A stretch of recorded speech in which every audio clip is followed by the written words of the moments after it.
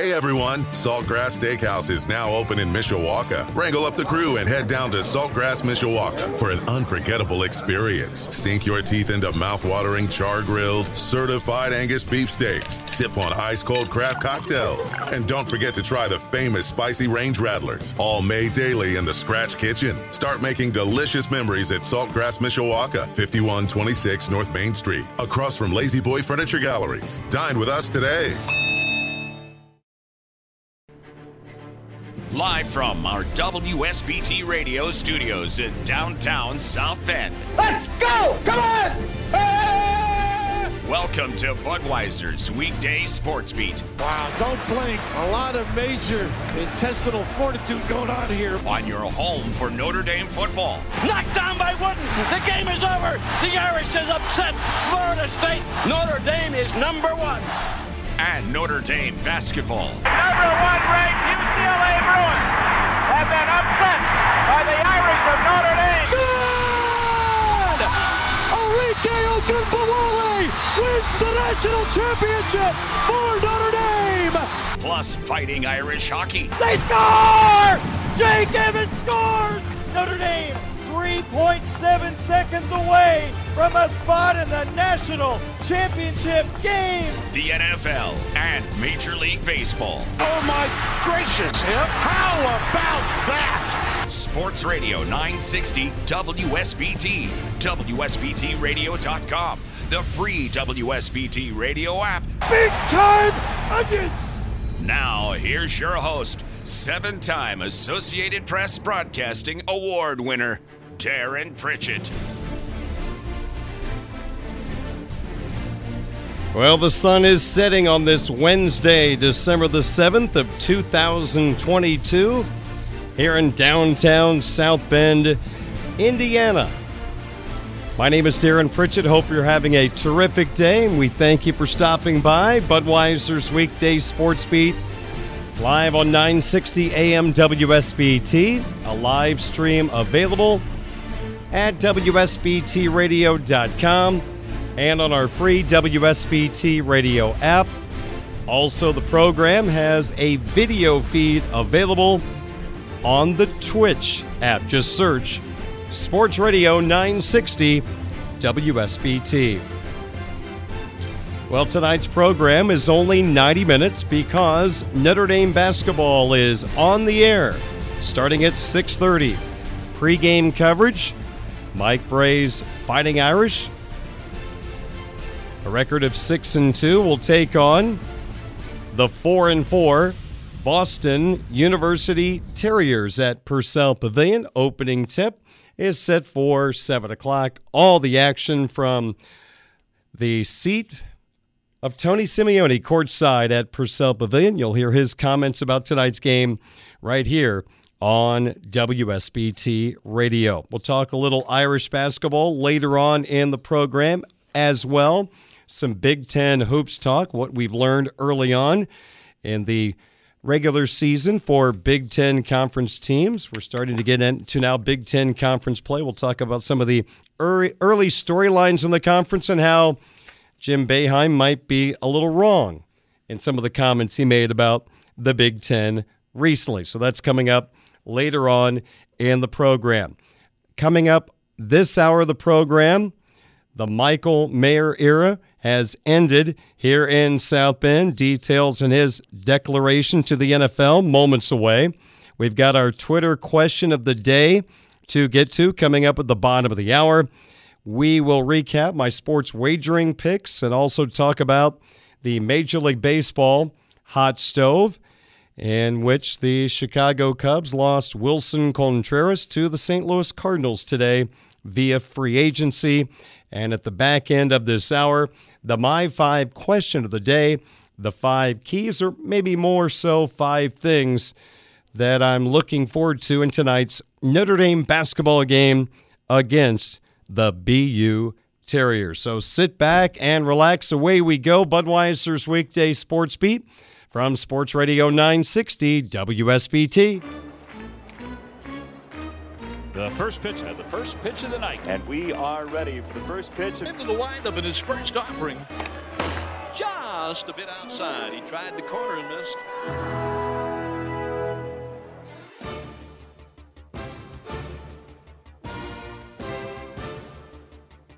Notre Dame football picked up a verbal commitment today. We'll talk about that in just a moment. But first, the big news of the day is news that is not surprising.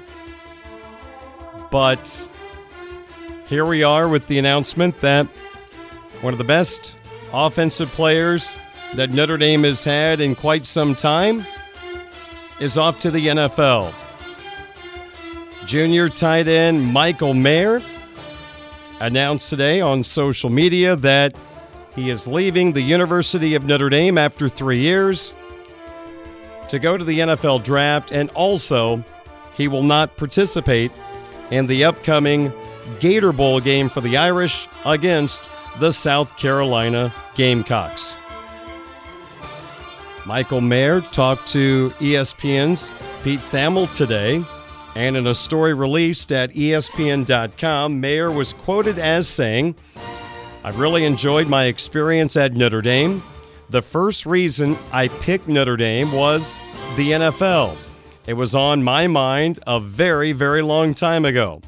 I saw a lot of good tight ends in the NFL from Notre Dame. That was one of the main reasons I went there. I wanted to come in and win games and be a first-round draft pick at tight end.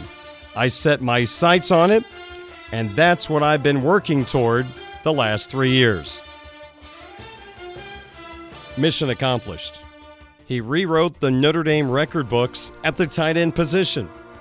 In just 36 games, he set the Notre Dame tight end career records for catches, 180, which, by the way, take away the tight end label, receptions in a career in Notre Dame history, he's third behind Michael Floyd and T.J. Jones.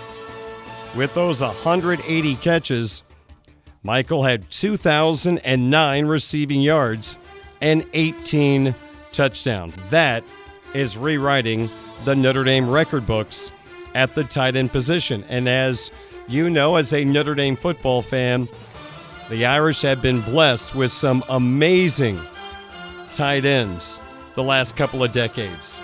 Two of my favorites, Tyler Eifert and Kyle Rudolph. And this guy goes right at the top of the list in Michael Mayer. He was everything we could have imagined coming out of high school. There was a lot of buzz about Mayer coming to Notre Dame at tight end, keeping that tight end U label alive here in South Bend. Well, he took it to another level, in my opinion.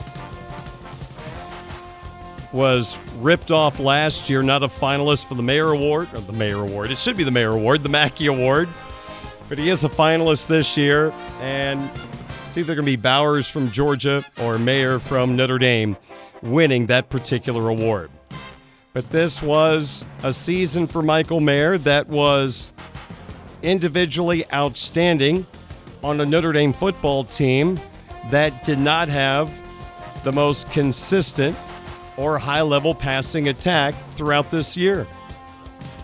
But yet at the end of the day, Michael ended up with 67 catches for 809 yards and 9 touchdowns. I think he's gotten a lot better as an inline blocker over his 3 years here in South Bend, making him a complete tight end going to the National Football League. You look at the NFL, sometimes it takes tight ends a little time to adjust. I don't think that's going to be the case with Michael Mayer. I think this is a guy that will impact an offense very quickly in his rookie season in the National Football League. I think we watch him play, you see the terrific hands, but the hands become valuable after he has done a great job of using his body to get separation from defenders. This is a guy that doesn't have that elite speed at the tight end position, but he's got everything else. He might not have that elite speed, but his ability to get that separation from the defender is massive going to the NFL when the windows are so much smaller for quarterbacks to throw the football. And you can list the number of drops on one hand in his career here in South Bend. He is a sure-handed tight end. So with the separation he can get from a defender, using his hands and his body, the great hands, the catching radius, his improved blocking, you can put him as an inline blocker at tight end. You can line him up as a wide receiver. You got a lot of different things you can do with him. It's kind of interesting. I was never a fan of this, but he got that baby Gronk nickname very quickly because he wore 87 like the former NFL great Rob Gronkowski, one of the top tight ends in NFL history. And also he had the size that kind of reminded you of Gronk. But it was interesting reading the ESPN.com story today with Pete Thamel. Michael actually mentioned he watches more Travis Kelce film than Rob Gronkowski, despite that baby Gronk label. And you think about Travis Kelce, the Kansas City Chiefs, dynamic offense. It's an offense that has used the tight end so well the last few years. And when you got a guy like Kelce, you use him, and they have. A guy they put as an inline blocker, runs routes from that spot. They set him up to the outside. Great hands, physical. I'm not saying Michael Mayer is going to be Travis Kelce because I think we're getting to the stage that Kelce is reaching the status of one of the greatest pass-catching tight ends in NFL history. And there's a good number of guys you can put at the top. Go back to the 80s, Kellen Winslow. In the 90s, Shannon Sharp. You got Ozzie Newsome. You can go on and on. But Kelce's right there with the best of the best. And I think the skill set of Mayer could fall close to his stratosphere, his possibilities. Not saying he's going to be Travis Kelce, but he can be that type of guy. You think about the Atlanta Falcons 2 years ago, they went and got Florida's tight end, Kyle Pitts. But Pitts is the guy that plays on the outside. He's not Michael Mayer, who can line up right next to the tackle and help your running game and also run routes from there. Pitts is more of an outside guy. Mayer is a more complete tight end, and let's keep in mind Pitts went in the top 10 to the Falcons 2 years ago. Now, could Mayer be a top 10 pick? It's all going to come down to the needs of the teams in the top 10. I think it's pretty easy to see that 3 quarterbacks are going to go in the top 10 this year. And that's always going to be the case. You're going to have those pass rushers that are going to go in the top 10.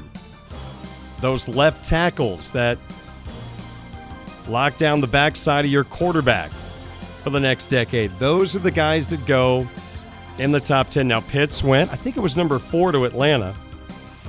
Michael could be a top 10 pick, but he's going to be a first-round pick. He is such a dynamic player at the tight end position. He's going to go in the first round. Maybe it's 5th, maybe it's 25th, but he's going to go in the first round. There's no question about that. And it's going to be well-deserved. So an interesting stat today, or maybe not a stat, it's more of an opinion. Across the board, he's the top tight end in this draft. But also ESPN draft analyst Matt Miller said that Michael Mayer of Notre Dame and Texas running back Bijan Robinson project as the 2 safest picks in this draft, as their skills so obviously translate up to the NFL. They both have great character and high football IQ. We only watch Bijan Robinson from afar, and you can see how he's going to excel in the NFL at running back. We'll take his word on the rest of the skill set that makes him a safe pick, but, I mean, gosh, Michael Mayer has got to be the safest of all safe picks. I mean, what about his game as a fraud that we see there in South Bend? There's nothing. There's nothing to be concerned about. I've said this a couple of times. He's a guy that you kind of feel like as a fan or a media member, you could sit down, talk football with, eat some chicken wings, have a beverage, and have a great conversation. Just seems like the type of guy that is extremely likable, and as we found out this year, he can be a great leader. It's well documented. This is a guy, after Notre Dame lost to Marshall to go 0-2 or to Stanford 3-3, he could have mailed it in. I'm going to get ready for the NFL draft. See you later. No. He stuck his nose in, worked harder than everybody, and when your best team is your hardest worker, I don't think a coaching staff can ask for anything more than that. This team roared back, won 5 straight, then lost to USC in a game in which he had 8 catches and a couple of touchdowns. Not a bad way to wrap up your Notre Dame career. As far as not playing in the Gator Bowl, you can't blame him. Loves his teammates, loves this school, highly competitive, but this is a game that means nothing in the career of Mayer at Notre Dame and really for this Notre Dame football team this year. You want to win, you play the game, you put the pads on, you want to win, but it's not going to change anything dramatically about this season. It's not a playoff game, so I'm glad Michael's not playing, not worth the injury risk. If he had a crystal ball and knew he was not going to get hurt, you know he'd be in there playing, man. Put on that Notre Dame helmet one more time with his guys. You know he would love that, but that's just not reality. So, Michael, thank you, man. Great covering you from a media standpoint. I know you, the fans, absolutely enjoyed watching this guy play the last 3 years. He was special. Some guys are a little different. Brady Quinn, Manti Te'o, Jalen Smith. Michael Mayer goes into that elite company. Did everything you could have asked here in South Bend. And now we'll watch Michael Mayer get ready for the NFL draft. We'll start watching the mock drafts and see where some of the possibilities are for Michael Mayer in the National Football League. All right, that wraps up the Michael Mayer portion of this opening segment. One final thing I want to get to. The Irish picked up a commitment today from Brandon Hillman, a 4-star athlete who picked the Irish over USC, North Carolina, Virginia Tech, and Kentucky. What's interesting about Hillman, number one, we're not quite sure where he's going to play. Here in South Bend, it sounds like he's going to start out at the position he played in high school, quarterback. But there is the possibility he could play somewhere else on offense, maybe at wide receiver. He could flip over to the defensive side of the football. Some people see him as a guy that can make a difference at safety. So he's intriguing from the standpoint, there's a lot of options for Notre Dame with this 4-star athlete, Brandon Hillman. What I'm also intrigued by with Hillman, so many of the guys that Notre Dame take obviously were star players in high school and had great reputations, got all these stars, all these awards. You look at a lot of the guys that will sign on December 21st, they're going to have storied high school careers with all these accolades. Hillman's a little different.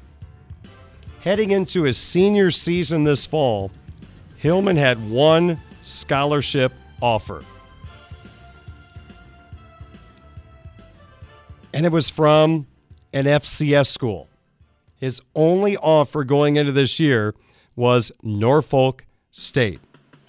But then apparently more video became available of Hillman. More of his athleticism was on display. And then more teams got interested. And one of the first teams was Marcus Freeman's Fighting Irish. This is the type of story I like. Late in a recruiting cycle, you pick up a talented guy that probably didn't have all the bells and whistles as some of the other guys, but this coaching staff grinded, found him, got on him, and got him. And now what can they make of him? It'll be interesting to see where he ends up playing here in South Bend, but it looks like he might start at quarterback, and then who knows from there. That's just a small sample on the story of Brandon Hillman. We'll get more from Mike Singer, the Notre Dame football recruiting insider at Blue and Gold Illustrated, blueandgold.com, who will join me after the break on Sports Radio 960 WSBT. Budweiser's weekday sports beat continues on Sports Radio 960 WSBT, WSBTradio.com, the WSBT radio app, and on Twitch as Darren Pritchett talks Notre Dame football recruiting with Blue and Gold Illustrated insider Mike Singer. It is great to have Mike back on the program, a second consecutive night, I should say, but tonight he jumps on board because earlier today the Fighting Irish picked up another commitment for the class of 2023. It's number 27, and it is Brandon Hillman. He is listed as a 4-star athlete by On3.com, which of course is tied into Blue and Gold Illustrated, blueandgold.com. Hillman is from Portsmouth, Virginia, and Mike's going to join us to talk about this very interesting prospect. Mike, good to be with you once again tonight. Greatly appreciate your time. I know we've talked about Hillman in the past, but I've always been intrigued by this story because this is a young man that I think you would say when you turn on the tape, you notice his athleticism, his playmaking ability, but was really getting very little attention as he went into his senior season with just one offer, and that was from Norfolk State. What do you think changed? What allowed him to get more noticed by some bigger schools, most notably, the Fighting Irish? Yeah, Darren, it's kind of crazy in this age of social media, and I mean, Huddle has been the greatest thing to happen for recruits getting discovered because no more just mailing. Like when I was a senior, Darren, I graduated high school in 2012. I mean, that's what, 11 classes ago? For me, that's when Huddle really just started, but I was still emailing the links and sending out DVDs. That's really what I was doing because Huddle just wasn't really known that much. So, I mean, I had to put my film on DVD and send it out to coaches, and I didn't get too much response back, but that's a different story for a different day, Darren. But, yeah, it is kind of crazy when you pop on his film. It's like, how did he not get discovered? And I think a big part of it is he's playing quarterback, and I don't think it's talent evaluators, we're wanting him as a quarterback, but still it doesn't make sense because he's running the ball so well. Just as a junior, had over 3,000 all-purpose yards and over 20 touchdowns. So Darren, I don't have the answer there, but I do know that during his senior season he started to play some safety. So now you have film of him on both sides of the ball. So there's a clear athletic projection for him at the next level that he can just play somewhere. Maybe it's quarterback. That's where he's at least going to try out at first at Notre Dame. He's going to try to play quarterback. But with Kenny Minchey coming in and CJ Carr in 2024, I personally don't think that quarterback is in his future. But, hey, maybe the Wildcat, or I like him as an offensive weapon. And then at safety, he's a hard-hitting player as well. So there's just a lot to like with his film, his production, and then his measurables, Darren. 6'1", 190 pounds, and that was in the off season, so we might be closer to 200 pounds now. Good verified times, 6'5" wingspan. So he is just on paper and on film a really good prospect, and good for Notre Dame to be able to catch him this late in the process. Mike, reading your article today and some of the work being done by you and On3.com about Brandon Hillman, I think the one thing that stood out, and with everything you said right there, is extremely intriguing with all the possibilities. I think at the very least, this is a guy that could possibly help you. I'm not saying from day one, but at some point on special teams in particular. I think it was maybe you that mentioned that he looked like a guy that was very intriguing as a kickoff return man possibly down the line for this football team. Yeah, that's what some analysts I've talked to have mentioned. Put him in special teams. But how many players do we talk about? He's a good returner, and then it's like 7 or 8 guys each cycle that Notre Dame gets, and we say that, and then Notre Dame's still not really, getting a ton in that department. I just think that return game in general is going away in football. That's just one man's opinion, but it does still speak to just his overall profile that he can pretty much do anything you ask of him.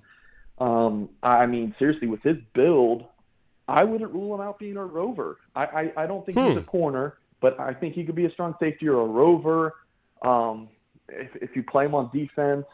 But offensively, running back, slot, he's just kind of one of those weapons, Darren. Okay. I just remember Chase Claypool came in, made an impact on special teams, and every position coach wanted him the following year. Yeah. But I'm not comparing the two, but yes. No, Darren, that's a great point in special teams in terms of, maybe not returning. I thought you were talking about just as a returner, but in terms of him being – an up man or, going down and tackling on punt team, I think he could play day one.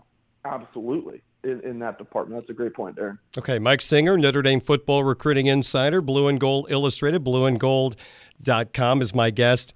Take me to this story from a Notre Dame perspective. Doesn't it say something about the coaching staff or the entire recruiting staff to late in the process to be able to define a player that can help you, go through the process and build that relationship late in the year and ultimately get this guy in the recruiting class? Yeah, it's a fantastic job by Notre Dame. Like you mentioned at the top of the show, Darren, Norfolk State offered him just this past summer, and that was it. It looked like he was destined to play FCS ball, and then that safety tape comes out, early senior season film, and a bunch of schools offered him. I think it was like September 27th or something like that, and then Notre Dame offered the next day. So he picked up around 10 offers in just the span of a couple of days, and from what I'm told, Notre Dame recruited him the hardest. Not only recruited him very hard, but his mom and his high school head coach were very important in this recruiting process. So, kudos to just the entire staff. And, Darren, if Notre Dame's recruiting a quarterback, who is the lead recruiter there? Tommy Rees, right? Yeah. Running back. It's the running backs coach. Well, what about Hillman, who doesn't have a position? So when I remember interviewing him after his official visit, and he was on campus for the Stanford game, and I was like, hey, who'd you spend the most time with? Because, you're not really being recruited at a specific position. He said, well, everybody. So I would give the nod to Chad Bowden, the director of recruiting at Notre Dame, as the kind of the lead recruiter here, but it was very much just an entire team effort between, he had meetings with Al Golden. He sat down with Tommy Rees. He talked to pretty much everyone on the staff because, again, he could play anywhere. Maybe not offensive line, though, Darren. Maybe he's not talking to Harry Houston. But other than that, he could play anything. Yeah. Well, Mike, I know we spend a little time each week talking about Notre Dame football recruiting, and I always got the feeling, listening to you talk about this class, that they might end up somewhere between 26 and 28 recruits. They're at 27 right now, so they're pretty much right on pace with the way that I kind of felt like you've analyzed how this could turn out. You never say never, but I know Notre Dame's in great shape right now, but there are still 14 more days until National Signing Day, so you can never count out maybe one more being added? Yeah, you're definitely on the right track there, Darren. In following what they've been doing in terms of like the high school prospects who they've offered and about, right? That we talk about each week on our YouTube show and, you know, and doing these interviews with you, Darren, everything kind of seems settled. It's like they landed everyone we was expecting them to land, and like the other guys that they were recruiting are kind of trending elsewhere. So it's like, who's left? I think it's these 27, and then maybe there's a surprise. But if someone were to decommit from Notre Dame, then you would expect them to fill that spot. But I mean, they've met all their needs. And we talked about this yesterday, Darren. All the players who've decommitted from Notre Dame, they fill those spots except for one, Viper, right? Keon Keeley decommits. So that's the one I'm kind of keeping an eye on. Do they go get a Viper if the position, or, you know, just the kind of the situation is right? But otherwise, I think it's an option for the transfer portal regardless. Yeah, Darren, it's a darn good class for Notre Dame. I felt really good about it for the entire year, but with that caveat of what about quarterback? And then they go get that Elite 11 All-American and Kenny Minchey, flip him from Pittsburgh. So top to bottom, it's a fantastic class. And you look at the skill positions on offense and defense, Darren. I mean, you've got 3 4-star receivers committed. You got 3 4-star running backs committed. And then in the secondary, you've got 4 4-stars and 1 5-star. It is an outstanding class and pretty much exactly, I mean, maybe not exactly what you'd expect from Marcus Freeman in his first year, because I think this is maybe even better than expected. Like, seriously, it's an outstanding class. But like you said, Darren, 2 weeks until National Signing Day, you got to get these guys signed. And other schools are not letting up on Notre Dame's class, which is a good sign. You know, if you sign a class and no one else wants your players, that's probably not a good sign. But, you know, still, you got to hold on to these guys. For Irish fans out there that want to read your work about Brandon Hillman or other Notre Dame football recruiting nuggets, what is the best way for them to get a hold of that information? Yeah, pull out your phone, go to your iPad, laptop, type in blueandgold.com, and right at the top of the page, it'll say $10 signs you up, and that's the $10 through the start of next football season. So really a fantastic deal that, you know, you can jump on board and read all of our content, get involved on our Blue Samoji message board, and ask me questions. People post threads all the time asking me about some things, and sometimes I can't answer all of them, but definitely do my best. And thousands of Notre Dame fans, talk to the other staff members. Mike Goolsby was posting on the board today comparing Tyler Buckner and potential transfer quarterback Hudson Card. Seriously, it's a fantastic community of Notre Dame fans and staff at Blue and Gold. So, yeah, definitely would recommend Notre Dame fans heading to the website and checking it out. All right, blueandgold.com, and also on YouTube. Go to the Blue and Gold YouTube channel where Mike and I have our Tuesday conversations videotaped, and he stunned me earlier today. 38,000 views in less than 24 hours on yesterday's conversation. That's not bad. Not bad at all. So, Mike, thanks for including me in that. It's always a pleasure to talk to you on those video chats. All right. Sounds good. Thanks, Darren. All right. Thanks, Mike. Appreciate it. Mike Singer, Notre Dame football recruiting insider, Blue and Gold Illustrated, blueandgold.com. Brandon Hillman, the newest member of the Irish class of 2023. 542 at WSBT. You can listen to Budweiser's weekday sports beat live or on demand with our free WSBT radio app. Just search WSBT Radio in the App Store and Google Play. Now, back to local sports talk on Sports Beat with your host, Darren Pritchett.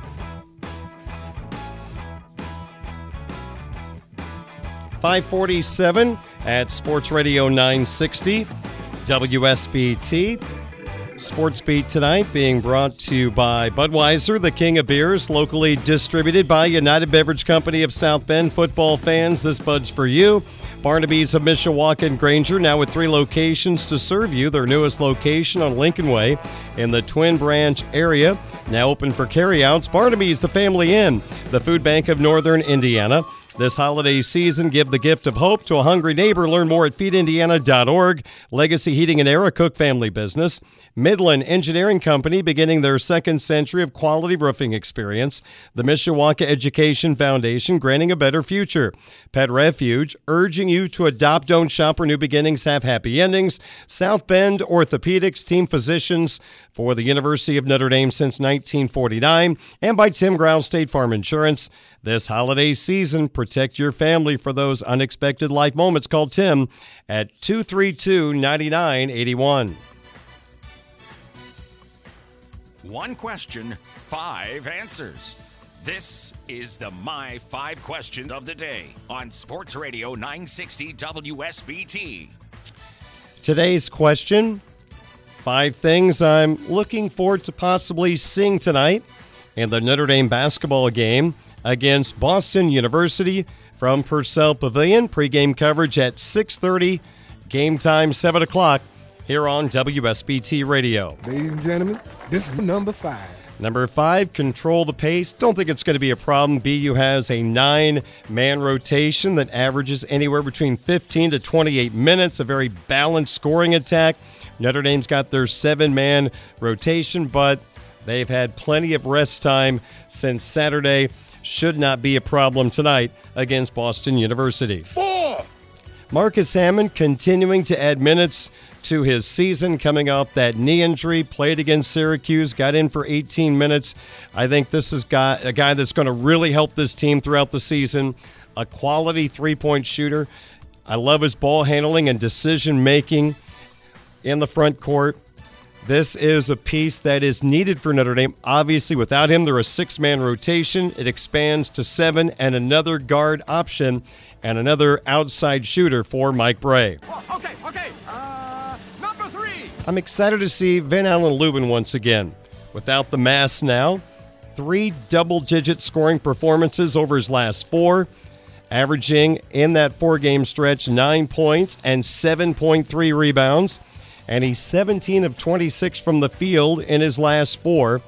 First career double-double against St. Bonaventure with 10 and 13. This guy is adding some much-needed front court activity for Mike Bray. Number 2. Well, Cormac Ryan, man, stay aggressive, keep firing. Remember how he got hot in the NCAA tournament? He had one of those type games, going 10 of 15. From 3 over his past couple of games, averaging 18 points the last 2, 13 of 22 from the field. Number 1. Biggest key for me, getting Nate Laszewski going once again. Hopefully just a little blip on the radar. Last Saturday, almost a ghost in that game against Syracuse. The leading scorer going into that game, Laszewski, only took 6 shots from the field, making 1, and had just 2 points in the ball game. That matchup zone will take away some driving lanes, which Nate has done a great job of getting to the basket so far this year. Has that ability to hit the outside shot. Just never got into a flow, I guess, on offense against Syracuse. Let's get him into a flow against the Terriers tonight. As we wrap up this segment, a quick note. The Chicago Cubs let Wilson Contreras go. They gave him the qualifying offer. He turned it down, which means they get a draft pick from the team that signs him in free agency. And today the St. Louis Cardinals gave Contreras 5 years, $87.5 million, $17 million a year for a starting catcher is a pretty good number for St. Louis. So Contreras will be going against the Cubs in the NL Central. All right, Sports Center, I should say a sports update coming up in a moment. We'll talk some Notre Dame and Big Ten basketball coming up next on Sports Radio 960 WSBT.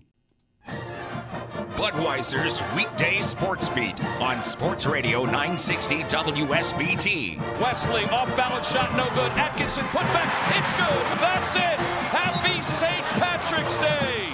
Notre Dame in double overtime. Here's your host, Darren Pritchett. Happy St. Patrick's Day, baby. Welcome to the 6 o'clock hour of Budweiser's weekday sports beat. On your home of Mike Bray's Fighting Irish of Notre Dame, Sports Radio 960 WSBT. Of course, as always, our stream is available at WSBTradio.com. And you can always find us on your phone. Just download the WSBT Radio app. You can find it at the iTunes or Google Play stores. It's free to download, and once you get that on your phone, you can listen to us live wherever you are. Also, our on-demand Sports Beat page also can be found on the free WSBT Radio app. Well, Sports Beat is going to wrap up at 6:30 tonight because we have Fighting Irish basketball here on WSBT Radio. From Purcell Pavilion, Mike Bray's Fighting Irish will look to bounce back from their loss to Syracuse on Saturday, 62-61, when they take on the Terriers of Boston University. It's a 7 o'clock tip and a 6:30 pregame here on WSBT Radio. Fingers crossed that this basketball game will go better than the recent hockey game between the two teams at Agganis Arena on Commonwealth in downtown Boston, when the Terriers, right before Thanksgiving, beat Jeff Jackson's Fighting Irish 5-2. And I'm going to bet things will go a little better for the Irish basketball team tonight. First off, for Notre Dame, a chance to get right, taking on an inferior opponent. This Terrier basketball team is 4-4. The best team they played so far this year is the 5th-ranked team in the country, the UConn Huskies, who have an interesting game in Gainesville against Florida tonight. But back on November the 11th, BU lost in Stores to Connecticut 86-57. Other than that, they have not really played anyone of note, and they stand at 4-4. Their victories are over Northeastern, Johnson and Wales out of Rhode Island, Hartford, New Hampshire, and I forgot they beat Merrimack on Friday, so they are a 5-4 basketball team entering this matchup with Notre Dame. They do use a lot of bodies. They've got 9 players averaging at least 15.8 minutes per ball game, but they only have 2 players scoring in double figures because nobody plays over 28 minutes, and that guy is Walter White, who is averaging 13 points and 6 rebounds per ball game. He's a guard. Jonas Harper, another guard, has led them in scoring in each of their last 2 games for the season, averaging 11 points per game. So not a lot of offensive punch on this BU team that's averaging 71 points per game, but it is definitely scoring by committee for the Terriers. For the Fighting Irish, as I mentioned, their most recent game, they lost to Syracuse by a point. They have now lost 2 of their last 3 games. Their only victory over Michigan State. Of all years to beat Michigan State, the Spartans are in a down year. They're only 98 in the net rankings. And Michigan State's most recent game, they lost at home to Northwestern, and the Spartans play at Penn State tonight. So the Irish had a convincing victory over that Spartan basketball team that has a great win over Kentucky earlier this year, but they have struggled as of late. Now, a few weeks ago, Syracuse head coach Jim Boeheim was very critical of the Big Ten Conference, and part of his comments, I think, were very fair. He was very critical of the Big Ten's performance in March Madness. He believes if you're not good in March, if you're not winning in March, you're not that good of a basketball team. I think that's a little harsh. I think March is a different animal.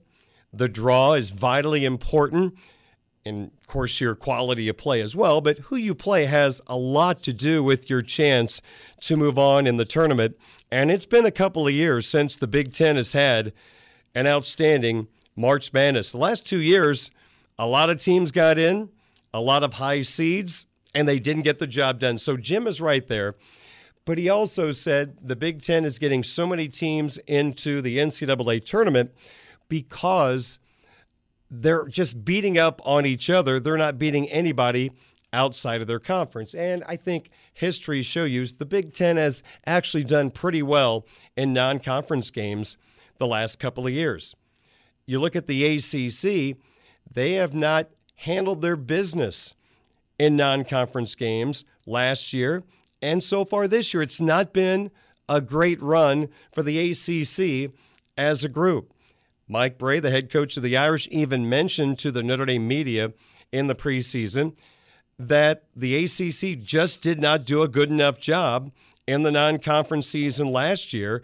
And with the league down in general, if you don't beat anybody outside of the league, it's going to hurt you in the number of bids you get into the NCAA tournament. And that's exactly what happened. Now, the ACC had good success. Their two blue bloods got to the Final Four, Duke and North Carolina. But during the regular season, the ACC did not perform as well as I'd expect. Well, where are we headed right now with this year's ACC? North Carolina a couple of weeks ago was the number one team in the country. They've now lost, if I'm not mistaken, 4 in a row, and they have fallen out of the AP Top 25, a poll that they were at the top just a couple of weeks ago. So North Carolina right now in a tailspin. Duke has been good. They beat Iowa last night at Madison Square Garden. I'm not sure this is going to be a classic Duke team. We'll see how their young guys continue to develop under John Shire. Virginia looks really, really good. Tony Bennett has a classic Virginia team. Their defense has taken hold. They're getting a little more offense this year. They already have a win over Illinois on a neutral floor out in Las Vegas. This Virginia team, to me, looks like the best team right now in the ACC. But you take a look at what has happened so far. As a group, here are the losses suffered by the ACC in non-conference games, and the number I'm going to mention with each team is their ranking in the net, which goes a long way in deciding which teams go to the NCAA tournament. By the way, right now, Notre Dame is number 140 in the country in net ranking. Their strength of schedule is one of the worst in the country. They're at 345 entering tonight's game against BU. That's not factored in. But here are the ACC non-conference losses with their net ranking mentioned. The AC has lost to number 99, Tarleton, 101, Loyola Marymount, number 121, Troy, number 129, Bryant, that was Syracuse, number 137, Colgate, number 168, Maine. The ACC lost to number 171, St. Bonaventure, that was Notre Dame in New York on a neutral floor. The ACC has also lost to team number 172 in the net ranking, Stetson, number 205, Siena, number 243, Appalachian State, number 279, Wright State, number 288, Bellarmine, and number 333, New Hampshire. So as you can see, already some bad losses for the Atlantic Coast Conference. Now, it's way too early to define how many teams are going to make the NCAA tournament from the ACC, but we are heading toward a lot of conference basketball over the next couple of weeks. And you could say the ACC has a lot of work to do with a lot of their teams to build their resume to be in position to get an at-large bid into the field of 68. Those losses may come back to contribute to a couple of teams not making the NCAA tournament. Now, Boeheim was very critical of the Big Ten not beating teams outside of their conference. So I did just a little digging today, and here's what I found. The Big Ten has actually done very well during the non-conference season. They have a host of quality victories already on their resumes. I mentioned Michigan State is only 94 in the net rankings. They have a victory over number 41, Kentucky. Wisconsin is number 61. They almost took down Kansas in a holiday tournament, losing by a point in overtime, but they also have a win over the number 38 team in the net rankings from the Big East Conference, Marquette, a team that Notre Dame will play coming up. Also from the Big Ten, they have 4 teams in the top 11 of the net rankings, including Maryland, which was picked 10th by the media in the Big Ten, and that's going to be a big miss by the conference media, as Maryland has looked very good so far this year, despite losing in Madison to Wisconsin last night. Maryland has 2 quality victories already on their schedule. Now, one of those is conference. We're talking about non-conference right now. They beat Illinois at home last week. Illinois 8 in the net, but Maryland has a victory over number 49, Miami. Oh, yeah, they're from the ACC. You've got Indiana right now at 9 in the net. They have beaten 2 teams in the top 50. Number 40, North Carolina. That was in Bloomington. And then a nice road win in Cincinnati over Xavier, who is number 43 in the net rankings.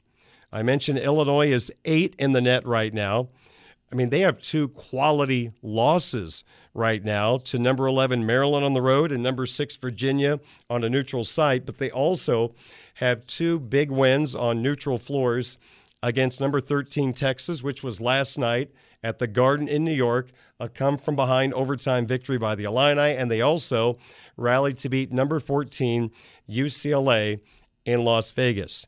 And Purdue is the top net team right now in the Big Ten. They're number 3 in the net rankings, and they have as good a victories as anybody as well.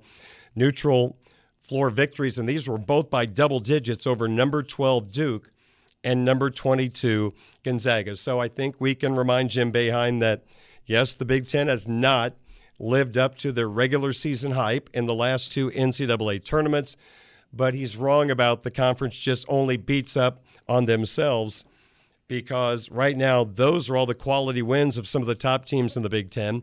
And I didn't even mention Illinois spanked Syracuse during the Big Ten ACC Challenge, but that doesn't go into the key win category, because why are we going to count NIT-type victories, beating Syracuse? That's not an NCAA tournament team. So, sorry, Jim, you can't even make the list of being a team that a Big Ten team beat that was of quality. You're just kind of NIT material. So the Big Ten in a good spot right now heading into the bulk of the conference season. What's been interesting about the Big Ten so far this year, there is a major Big Ten preseason hype train about Mike Woodson's Indiana Hoosiers. And Indiana brought back the foundation of last year's team with a couple of good additions.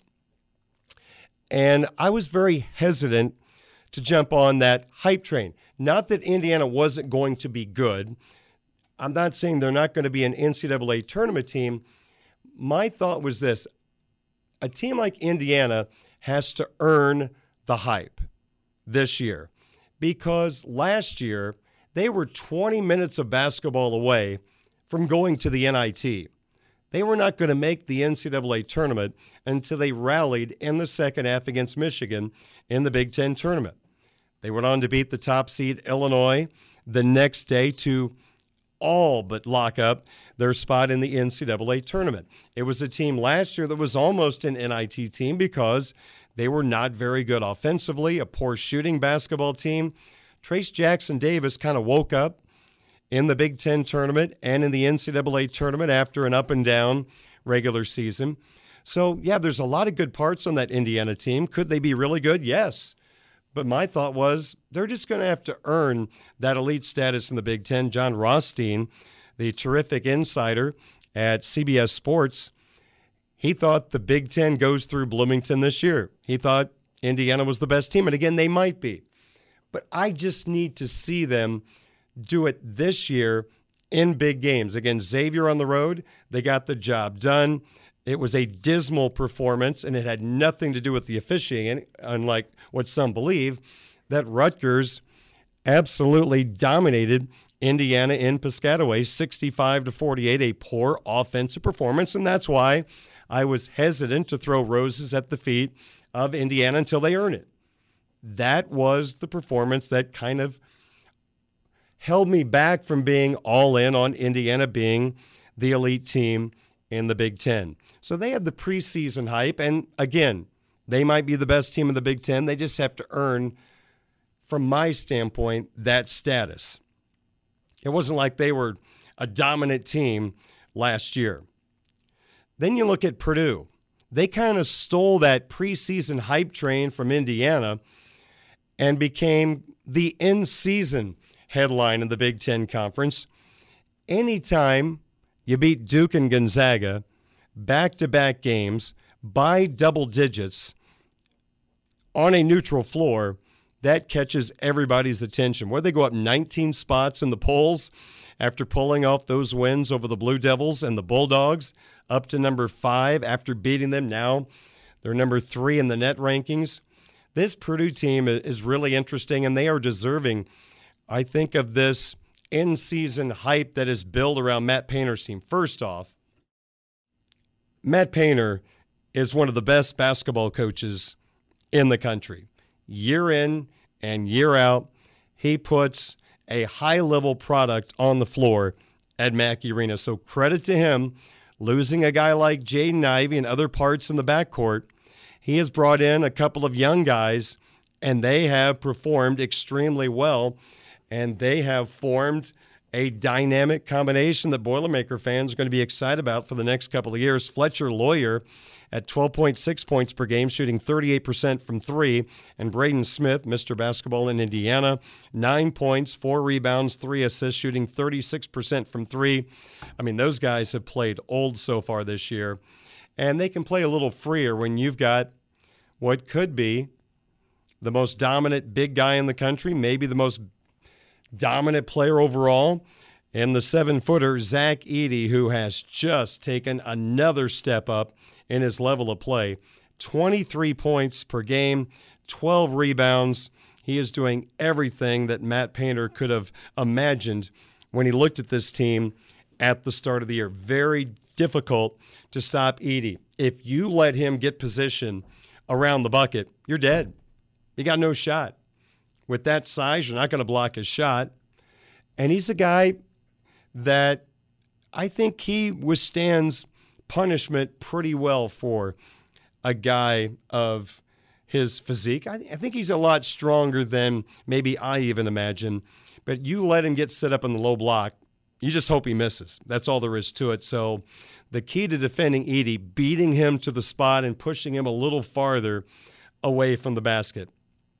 So Purdue's playing Hofstra tonight at 7 o'clock at Mackey Arena. Hofstra 6-3, a chance for the Boilermakers to remain undefeated at 9-0. So I think rightfully Purdue has stolen some of those headlines from the preseason from Indiana. And I think both of those teams are going to be highly seeded teams in the NCAA tournament.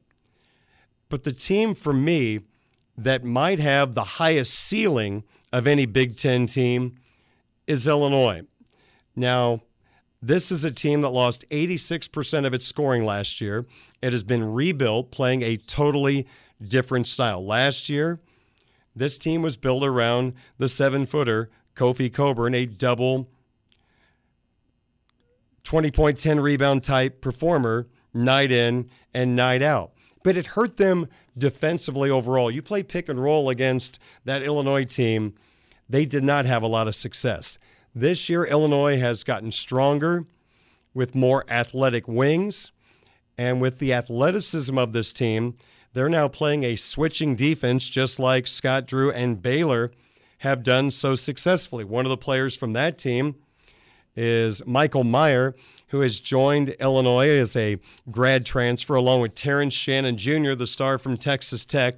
They have provided the veteran quality play and toughness that you need if you're going to be a great tournament team. But they have a very interesting young nucleus, a sophomore guard in R.J. Melendez, who is breaking out. Then you got these 4 freshmen that they brought in, led by Sky Clark, Jalen Epps, Sincere Harris, who played at LeBron James Academy in Ohio. These 3 have come in and played, I think, even more quality basketball than anyone could have imagined. They've got a guy in Dane Danger, a big physical body coming off the bench, a 6'9", 250, 260-pound guy in the low block that can do damage. But this team has probably more raw talent than any team in the Big Ten. Now, can they put it all together?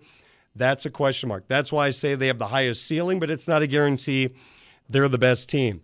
They have great wins over Texas and UCLA, highly competitive with Virginia, lost a tough one in the conference opener at Maryland. This looks to be the type of team that could make a push in the NCAA tournament. So I love Purdue and Illinois going forward. Indiana, I think, will grow on me as the season goes on. Michigan State, they got some work to do. Wisconsin's okay. Iowa's okay. But I think Indiana, Purdue, Illinois Wisconsin. I shouldn't say Wisconsin. I'll go Maryland instead of Wisconsin, despite the Badgers beating them last night. They are the teams to watch right now in the Big Ten. Indiana is in action tonight, 7-1, 0-1 in the Big Ten. They'll take on a sneaky Nebraska team. When you play Nebraska, you think, we're going to win by double digits. That's the way it's been the last couple of years. But Nebraska's 6-3, and their last 3 wins have been convincing. Now, Florida State is not a good team this year coming out of the ACC, but Nebraska beat them easily 75-58. BC, another down ACC team. Nebraska hammered them 88-67, and this is the eye-opener. Creighton was number 7 in the country last week, and Nebraska beat them by 10, 63-53. So Indiana should win, but let's be careful. This Nebraska team has shown more life and the more ability to be competitive so far this year compared to the last few seasons, or really their time in the Big Ten Conference. So we've got Purdue and Hofstra tonight at 7, Nebraska and Indiana at 8:30, and of course, right here on WSBT Radio, we have the matchup between Notre Dame and Boston University. Pregame coming up in a couple of moments, and then the opening tip is at 7 o'clock. Well, Budweiser's weekday sports beat on Sports Radio 960 WSBT is brought to you by Budweiser, the king of beers, locally distributed by United Beverage Company of South Bend. Football fans, this Bud's for you. By Barnaby's of Mishawaka and Granger, now with 3 locations to serve you. Their newest location on Lincoln Way in the Twin Branch area is now open for carryouts. Barnaby's, the family inn. The Food Bank of Northern Indiana. This holiday season, give the gift of hope to a hungry neighbor. Learn more at feedindiana.org. By Legacy Heating and Air, a Cook family business. Midland Engineering Company, beginning their 2nd century of quality roofing experience. The Mishawaka Education Foundation, granting a better future. Pet Refuge, urging you to adopt, don't shop for new beginnings, have happy endings. By South Bend Orthopedics, team physicians for the University of Notre Dame since 1949. By Tim Growl, State Farm Insurance, this holiday season, protect your family for those unexpected life moments. Call Tim at 232-9981. Well, thank you so much for joining me on Budweiser's Weekday Sports Beat. Again, our top story tonight, as we talked about in the 5 o'clock hour, Notre Dame junior tight end Michael Mayer, no surprise, declares for the NFL Draft, and he will not play in the Gator Bowl against South Carolina. You can read more about this story from my colleagues at Blue and Gold Illustrated. You can read their work at blueandgold.com. Well, folks, have a wonderful evening. Again, I'll be back tomorrow at 5 o'clock. We'll talk more Notre Dame football and take a look back at the Notre Dame Boston University contest from tonight. So stand by. Tony Simeone is at Purcell Pavilion, ready for the pregame show and live play-by-play action of the Irish and the Terriers right here on your home of the Fighting Irish of Notre Dame, Sports Radio 960 WSBT. Hey everyone, Saltgrass Steakhouse is now open in Mishawaka. Wrangle up the crew and head down to Saltgrass Mishawaka for an unforgettable experience. Sink your teeth into mouth-watering char-grilled, certified Angus beef steaks. Sip on ice-cold craft cocktails. And don't forget to try the famous spicy range rattlers, all made daily in the Scratch Kitchen. Start making delicious memories at Saltgrass Mishawaka, 5126 North Main Street, across from Lazy Boy Furniture Galleries. Dine with us today.